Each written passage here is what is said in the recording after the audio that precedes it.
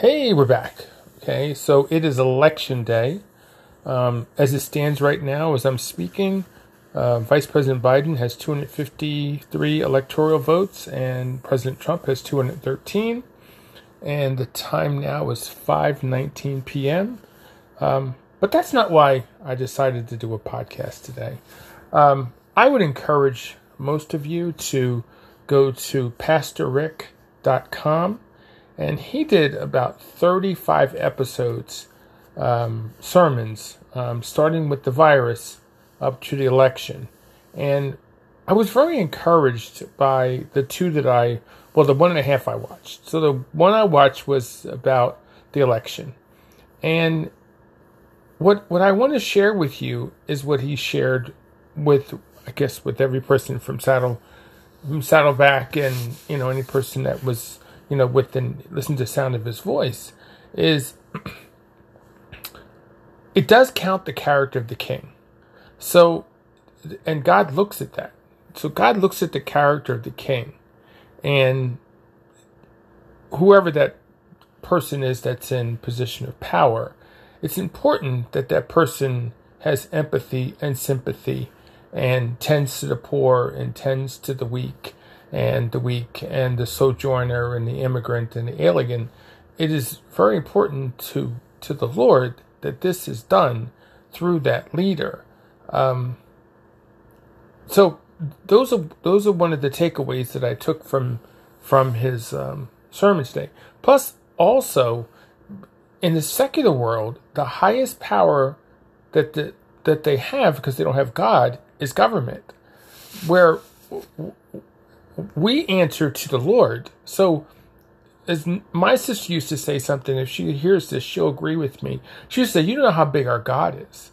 Like, we can't even fathom the size of the magnitude, because we only see God as Jesus, as Christians. Now, the world sees God as an angry person who just wants to cast him into a lake of fire.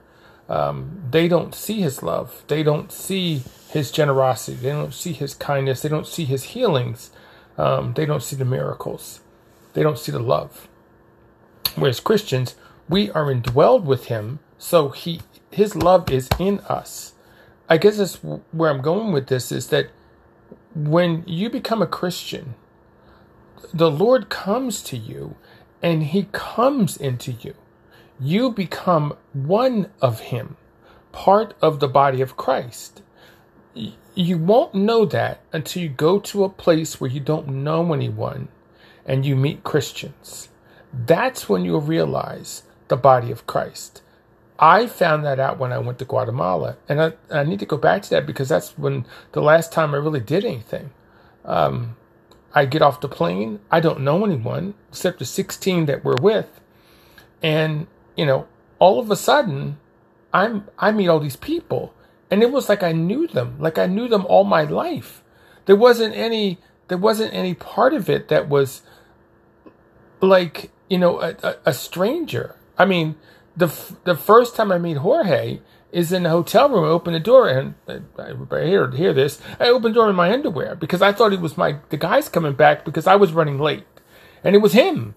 And here I'd heard about him, and so I mean, there's this crazy embrace in the hallway. I'm standing in my underwear, and then he's laughing and I'm laughing, and then he's like, "You gotta get downstairs because you gotta get your bags," and then because we're on our way to San Lucas, and my roommate for this week journey was Mark, who I would then become very close to. We knew each other, but we became like brothers during this trip. And I tell you, the reason we're like brothers, because the only thing separating us from being, basically, when you put all the brothers in the same bed, is a little nightstand. So it was an experience of being with someone and being in an environment which is primarily the Lord. Because we didn't have TV, we didn't have radio. So at night, we did our daily devotionals, we did our prayers, we did our scriptures, because he had put this whole devotional together. During the day, we were all together. In the mornings, we did a daily devotional. It was a week of Christianity. I didn't have any other distractions.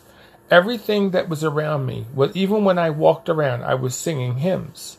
And I'm in a predominantly poor world area, Guatemala, San Lucas Santalum. There's dogs running in the streets and chickens and all kind of stuff going on, cats and people, vagabonds, people sitting in the street, all these things. And then in all of this is all this beauty. So even though it appears they have nothing, everything grows there. Mm-hmm. So at this one point where we're building one of the houses, and one of the guys, Lamont, that was with me, he points up to me where my bag is, my backpack, where we had a water and everything in there. And he says, man, I wonder why they picked the rest of them. And I look up, and it's a banana tree. Imagine being in a country where you look up and there's bananas, like bananas you buy in a store. They're looking at me. And behind that was an avocado tree with real avocados on it. And then we went to one location, they had orange trees because the soil, and it's at the equator. It was an amazing experience. So back to the body of Christ. So we don't, politics to us is, it's important because we're of the world, not in the world. But we should not get hung up as Christians on who's winning what election. It doesn't really matter because the Lord is in control. God is good all the time, and God is sovereign. He's omnipotent. He's omnipresent. He's outside of all of this. So this has already happened. It's like we're in the history heading towards the second coming. So what I would encourage you and encourage every person that find that PastorRick.com and look for those 34 sermons and get back into the Word. If you've gotten away from it because of the virus, get back into the Word, because that's where your comfort's going to come from. That's where you're going to find the Lord. Tomorrow I have my I call it my SARS-CoV-2 virus Bible study here at my house, and with somebody who was my insurance agent who I met here. And the Lord just put on my heart to ask him for a Bible study, and we're going into our third week. We're studying the book of John. So I would encourage you to reach out to a neighbor, someone you may know or not know, and even if you do it in the parking lot, but try to always be spreading the gospel. Try to always be spreading the good news, because at a time like this, people are very vulnerable, and being vulnerable means that they don't have a lot of distractions.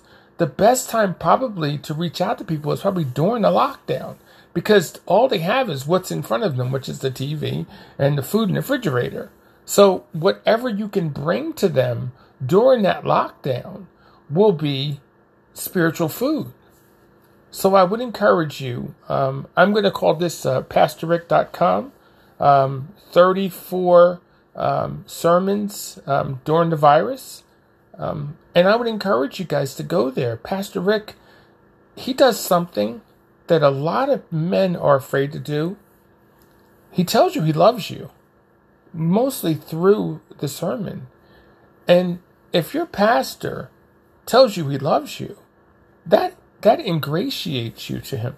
That endears you to him. That's part of his empathy and his sympathy, that he shows those kind of emotions. I remember a couple of times my pastor was near tears talking about one of the sermons. He was talking about people that were infirmed. One of the Pastor Ron Barber, he's an empathetic preacher. I mean, he'll cry right in front of you, but he's got the weeping heart like Jeremiah. There's nothing more I find that would draw me to a pastor than a pastor that's not afraid to show me his emotions. And I go to the shortest passage in the Bible, and it's Jesus wept. And he was raising Lazarus from the dead. And he still wept because Mary and Martha were without their brother, and he was without his friend, and he had been there for 4 days. So If the God of the universe can cry for us, we can cry for each other. So I'm going to end this with I love you all. And I pray for all of you. And I hope you enjoy the podcast. But we're going to call this PastorRick.com 34 sermons during the virus.